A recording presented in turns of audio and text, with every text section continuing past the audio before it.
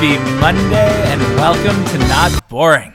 What a Monday it is. So obviously over the weekend, Joe Biden was named president-elect of the United States.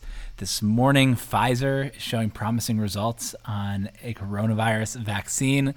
Things are looking up and I'm feeling good. Speaking of feeling good, today we're writing about one of the most promising mental health treatments the world has ever seen. It's something that's been under our nose for decades, but we're finally getting out of our own way and doing the research and bringing it to market now. So without further ado, let's get to it. The magic of mushrooms. Let's take a trip. What do you think of when you think of psychedelics? Maybe you think of hippies in the 1960s. Maybe you think of Phish concerts. Maybe you think about that one time in college. Maybe you just think, those are drugs. They're illegal, they're dangerous, and they're bad. Just say no. But to steal a phrase from Michael Pollan's best-selling 2018 book on the benefits of psychedelics, I want you to change your mind. By the end of this essay, you'll understand why we underestimate psychedelics, the promise they hold in solving our biggest mental health challenges, and the strategy behind the first public psychedelics company in the US, Compass Pathways. It's easy to get excited about psychedelics. MDMA combined with therapy looks like it may cure PTSD in a large number of patients. Psilocybin with therapy is showing promise in fighting depression. And unlike traditional medication, psychedelics can cure while creating meaning. In a 2006 Johns Hopkins study, 67% of participants who took psilocybin rated their experience either the most meaningful or among the top 5 most meaningful of their lives. As Matthew Johnson, the associate director of the Johns Hopkins Center for Psychedelic and Consciousness Research, wrote, psychedelics are psychoactive substances that historically have attracted exaggerations of benefits as well as alarmism. So let's try to avoid the exaggerations and instead take a trip together to soberly explore the psychedelic renaissance, the war on drugs, mushrooms magic, Compass's pathway, Compass's business model, and we'll do a little bit of irrational exuberance about psychedelics' future. The psychedelic renaissance. Because of long-held negative or recreational associations, most people are unaware that psychedelics are the most promising treatment for a wide range of mental health issues, from depression to alcoholism to anorexia, that we've ever seen. The psychedelic renaissance could not have come at a better time. The world desperately needs innovative solutions to mental health disorders. The worldwide numbers are staggering. 164 million people suffer from substance abuse, 264 million from anxiety, 300 million from PTSD, and 322 million from major depression, including 100 million who have been resistant to treatment. And those numbers are pre-COVID. According to a survey, depressive symptoms have tripled during the pandemic. The total direct and indirect costs of the mental health epidemic are expected to reach $6 trillion by 2030, up from $2.5 trillion in 2010, according to the World Economic Forum. The Lancet Commission estimates the number to be as high as $16 trillion when you include the loss of productivity and spending on social welfare, education, and law and order. Despite the huge need, the last real innovation in the fight against mental illness was the release of Prozac in 1988. After 50 years in the dark, though, psychedelics are once again getting the chance to shine. Led by public figures like Michael Pollan, Tim Ferriss, and even Joe Rogan, and leading institutions like Johns Hopkins, NYU, Berkeley, and Imperial College London, therapeutic psychedelics are going mainstream again. On election night, Oregon voted to legalize psilocybin for mental health treatment in supervised settings. Washington, D.C. voted to decriminalize it. The FDA granted a breakthrough therapy designation, which they grant to therapies that have shown great promise and clinically significant improvement over available therapies, to 3 trials using psychedelics to treat mental health indications, 1 with MDMA and 2 with psilocybin, the active ingredient in magic mushrooms. Last week, Johns Hopkins released a new study that showed that treatment with psilocybin and supportive psychotherapy produced rapid and large reductions in depressive symptoms in adults with major depression, with a magnitude of effect 4 times larger than antidepressants. At this point, you might be thinking, dope, sounds amazing, give people shrooms. But this isn't a healthcare newsletter. Not Boring isn't out of pocket. Why are you telling me this? Well, in September, Compass Pathways IPO'd and became the first public company with a psilocybin-based product. Atai Life Sciences, a biotech platform to heal mental health disorders with a wide range of psychedelic-based therapies, recently raised a round from investors like Peter Thiel and Michael Novogratz and is expected to go public soon. It's tempting to group psychedelic companies like Compass in with the green wave of cannabis companies that have taken the market by storm, starting with Tilray's IPO in July 2018. But psychedelics companies like Compass are less like cannabis companies, which have mainly focused on recreational use, and more like biotech stocks focused on the hardest to tackle mental health indications. Atai's Colin Keeler told me, "We're seeing increasing acceptance across investor classes. Traditional biotech investors, Silicon Valley, family offices, the biggest names and the best analysts in the space are approaching psychedelics with real sincerity, and the government to a large extent is approaching them the same way, because mental health disorders have such a large unmet need." The research reports back him up. Citron Research, best known as an activist short fund, gushed uncharacteristically when it called Compass the most compelling IPO of the year, whose significance to humanity has the potential to be a generational stock. But here's the crazy thing. Most hot IPOs feature a company whose products weren't even imaginable a decade or two ago. We've been studying psilocybin's benefit for 62 years. What the hell took us so long? The war on drugs. In this time of vicious political division in the United States, I think there's one thing that all Americans can agree on. Richard Nixon was a real dick. In addition to being the Watergate guy, in 1971, Nixon declared a war on drugs that has, among other evils, cost the United States over $1 trillion, disproportionately targeted black people, and led to an arrest for drug possession every 25 seconds. The war on drugs cost millions of Americans' lives and prevented tens of millions more from their constitutional right to the pursuit of happiness. It's the reason that we lump all Schedule I drugs together as bad and dangerous, despite their vastly different profiles, while doctors happily write prescriptions for opioids that kill 128 Americans every day. So why'd he do it? In 1955, a New York banker named R. Gordon Wasson went to Mexico in search of a godlike mushroom, and detailed his experiences in a 1957 Life magazine article called Seeking the Magic Mushroom, bringing the experience into the Western consciousness. He also brought psilocybin into the lab. He sent mushroom samples to Albert Hofmann, a Sandoz scientist who had previously discovered LSD, and in 1958, Hofmann isolated the chemical structure of the active compound. By 1960, Sandoz released psilocybin pills under the name Indocybin. With Indocybin, scientists and psychologists began doing real research on psychedelics' potential benefits. According to the Beckley Foundation, the number of scientific studies published on psilocybin grew from 5 in 1958 to 40 in 1968. The American Psychologists Association focused on LSD research, specifically a paper titled Personality Change Associated with Psychedelic LSD Therapy at its 1964 annual meeting. But psychedelics jumped from the lab and into the counterculture. In 1960, Harvard clinical psychologist Timothy Leary started the Harvard Psilocybin Project with Richard Albert, who would later become Ram Dass, using psilocybin they ordered from Sandoz. The project undertook some legitimate research, like the Marsh Chapel experiment, or Good Friday experiment, in which divinity students were administered the drug in a chapel to determine whether it could facilitate profound religious states. 10 out of 10 self-reported that it did. But it largely devolved into the epicenter of recreational psilocybin and LSD use. Harvard shut down the project in 1962, but Leary continued his work spreading the word about mushrooms and LSD. In 1966, he famously told America's youth to turn on, tune in, drop out. Despite pleading from serious researchers who feared that Leary was going to, quote, wreak havoc on all of us doing LSD work all over the nation, Leary pushed on, like a friend who gets too high and gets everyone in trouble. According to Pollan, Leary said things like, LSD is more frightening than the bomb, and the kids who take LSD aren't going to fight your wars. They're not going to join your corporations.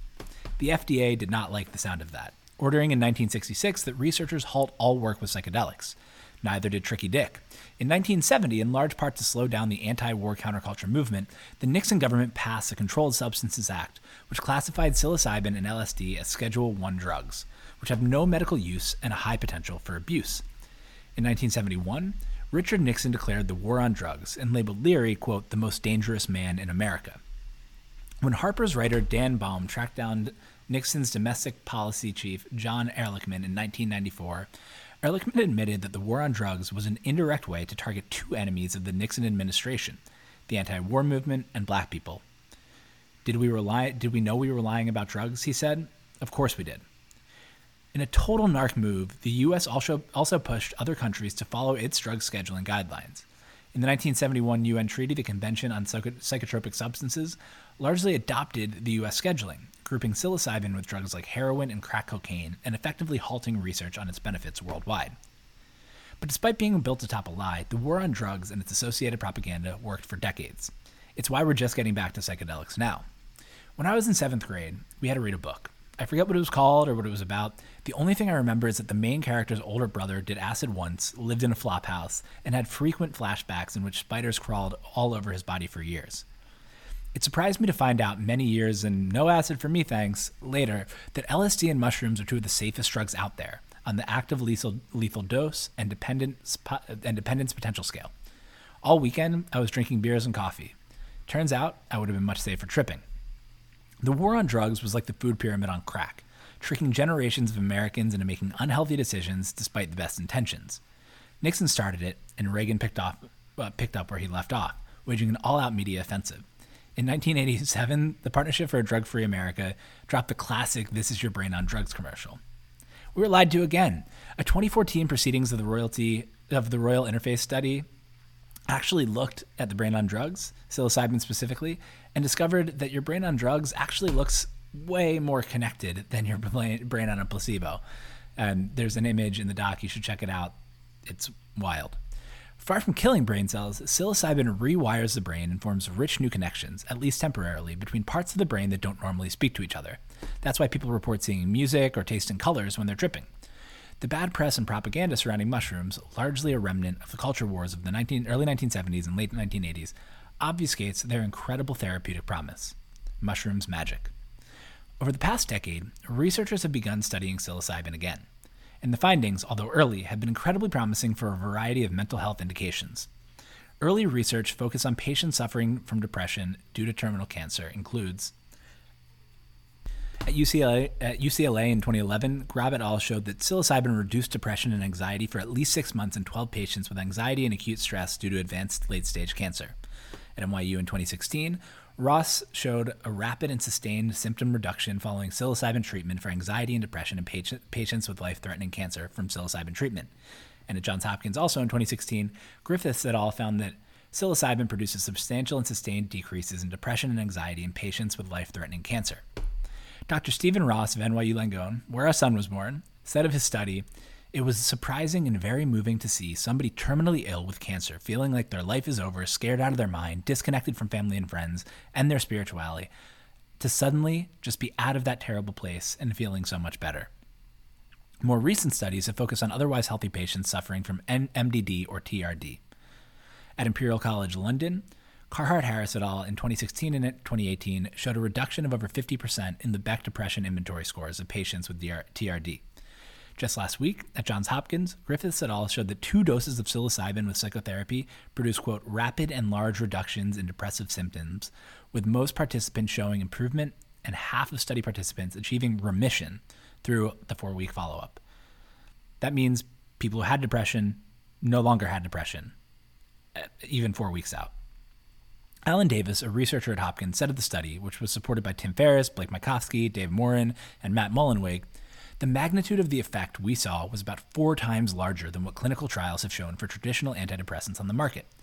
Because most other depression treatments take weeks or months to work and may have undesirable effects, this could be a game changer if these findings hold up. Taken together, the studies point to a rapid and durable reduction in symptoms related to depression. Improvements in many studies have persisted 6 months to a year after the treatment, with research underway on longer-term effects. That means that psilocybin treatment with therapy may be as close to a one-shot cure for depression as we have.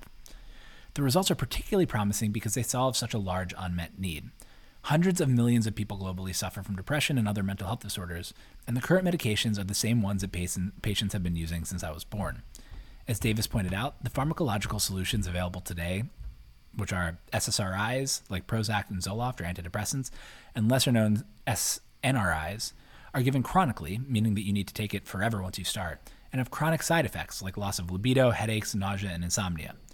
Mental health is a huge, underserved market, and research suggests that psilocybin could crack it. Sounds great, if only there was a way to invest.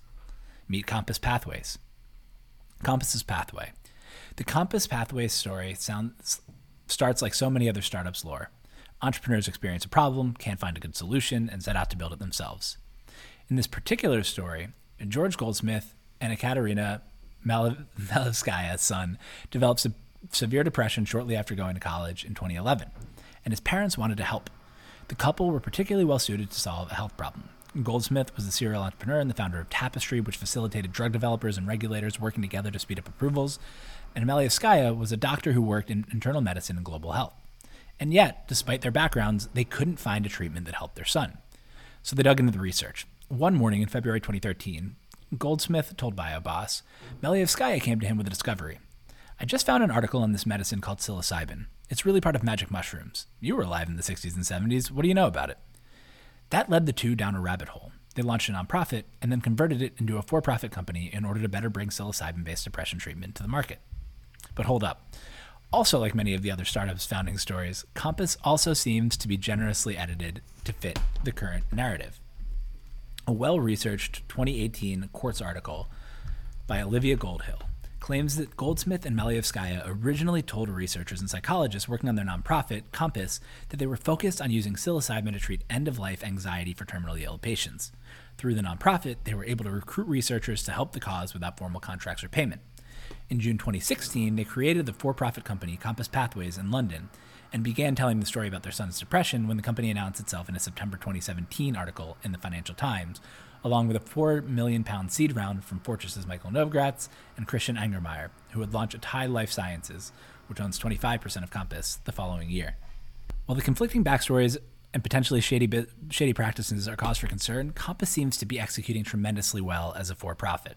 In October 2018, Compass raised a £25 million Series A based on a promising early research. That same month, the FDA granted Compass Breakthrough Therapy Designation, or BTD, for a randomized controlled Phase 2b study of psilocybin therapy in 216 patients with treatment-resistant depression, RTD, in 20 sites across Europe and North America. The BTD is significant because it can shorten the process of drug development and review by about 30%, driving down costs. The BTD is one of the 3 that the FDA has granted to psychedelic-based treatments. It granted the other 2 to nonprofits, one to MAPS for its trial in MDMA to treat PTSD, and one to the USONA Institute for its trial in psilocybin to treat major depressive disorder. The FDA designation is emblematic of Compass' approach to working closely with regulators, payers, which is what healthcare calls the entities that actually pay for treatments, like insurance companies and governments, and leading research institutions. Its scientific advisory board includes the former director of the National Institute for Mental Health, along with researchers from Harvard, Stanford, Duke, Johns Hopkins, and Imperial College London. Sure, its first treatment is psychedelic-based, but it wants you and the regulators to know that it's legit. Patented legit. One of the concerns about the business model of psilocybin-based therapeutics is that since mushrooms can grow naturally, it's hard to protect IP.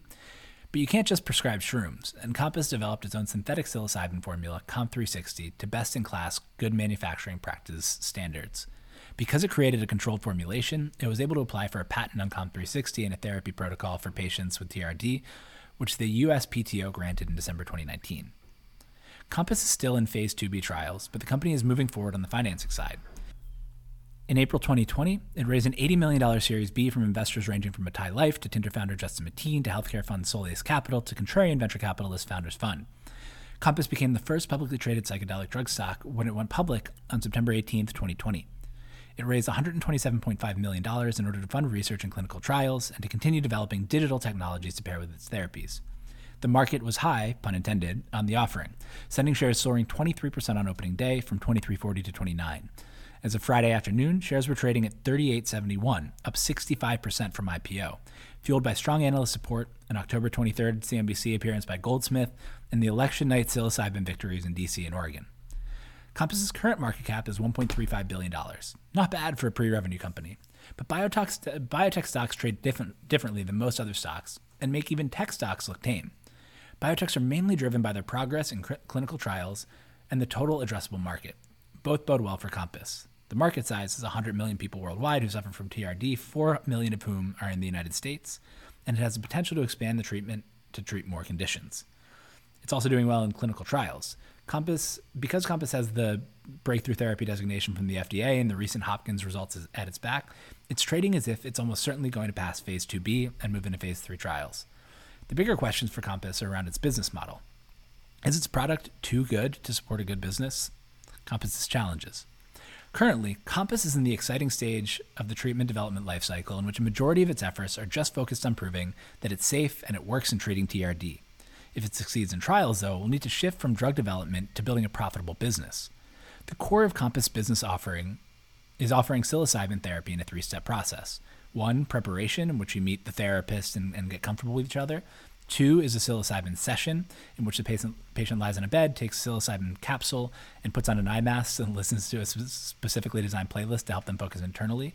And it lasts about 6 to 8 hours. And then integration. Patients come back for therapy sessions in the following days to discuss their experience in the psilocybin session and generate insights and ideas to change emotional and behavioral patterns. To ensure a consistent experience, Compass will roll out its own clinics. By contrast, MAPS, the nonprofit using MDMA to treat PTSD, is focusing on training therapists to use therapy in their own practices. There are 2 main interconnected challenges to this model. 1, it's expensive. Compass's therapy is more than just a pill. It includes many hours of labor and preparation during the session and in the integration phase from trained therapists. That gets expensive quickly. Johnson & Johnson has faced reimbursement challenges with its esketamine therapy, which also requires repeated in-office treatments. And 2, it works too well. Early research suggests that psilocybin therapy can cause remission of depressive symptoms in 1 to 3 sessions. Contrast that with SSRIs like Prozac, which patients take and insurance companies pay for the rest of their lives. That means that there's little recurring revenue, so Compass needs to convince the payers to cover all of its costs plus a margin in the first shot. Once it completes trials and takes its product to market, Compass becomes like any other company. It needs to lower costs and generate more revenue. To bring down costs, Compass is building digital products that will allow it to track and assist in delivering psychological support, effectively using telehealth where permissible to lower costs and better support patients while building more robust data. It's also testing simultaneous administration through which it can support 6 patients at the same time to lower labor costs and improve scalability.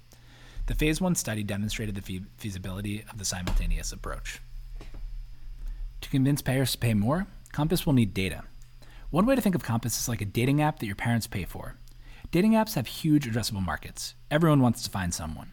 But a big problem. If the dating app works, 2 customers find each other, settle down, and never use the dating app ever again.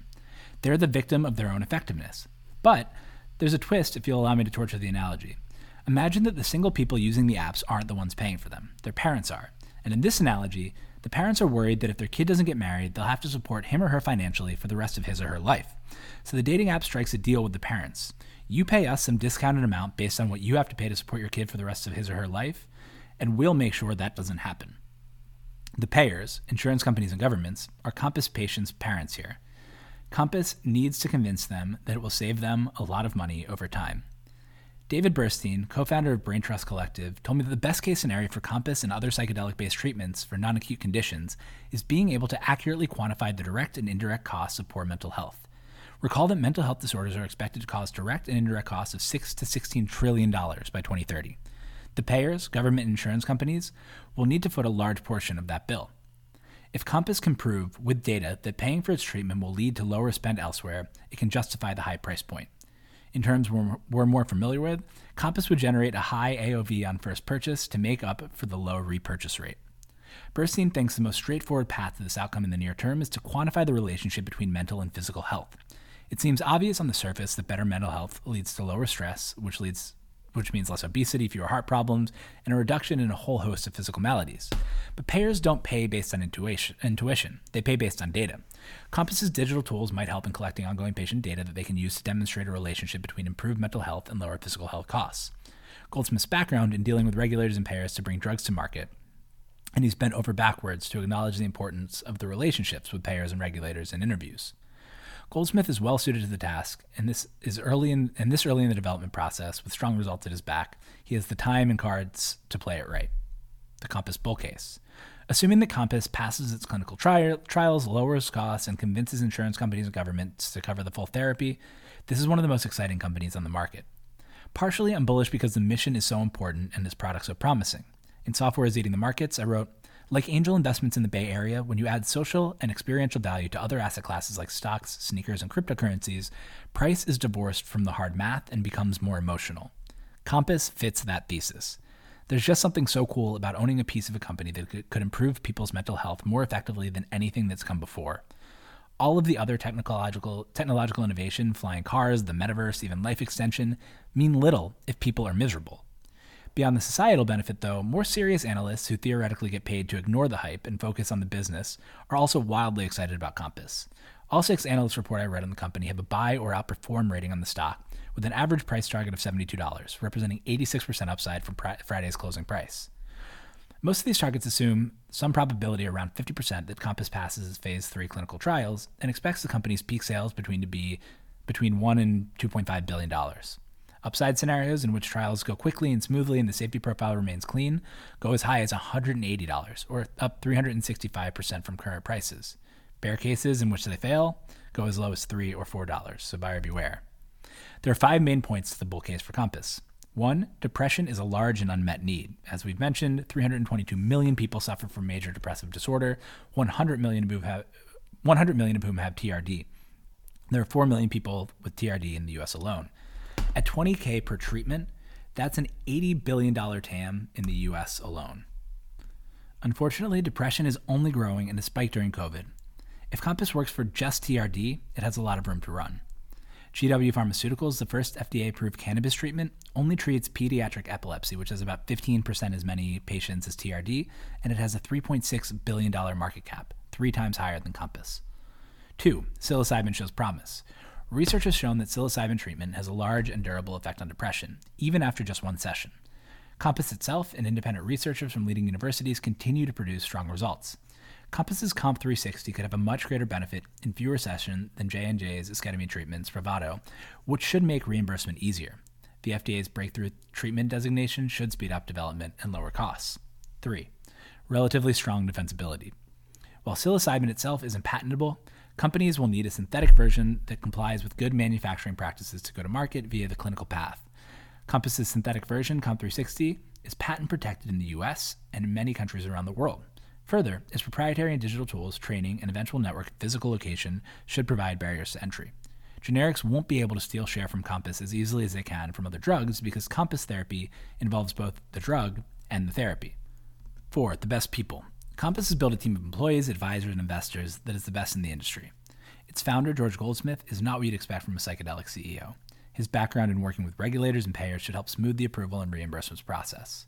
Compass's scientific advisory board has representation from all of the leading psilocybin research institutions, giving it a cornered resource. It's backed by Atai, Peter Thiel, and strong biotech investors, and has an advantage from being the first company in the space in the public markets. And 5, no competition from Big Pharma.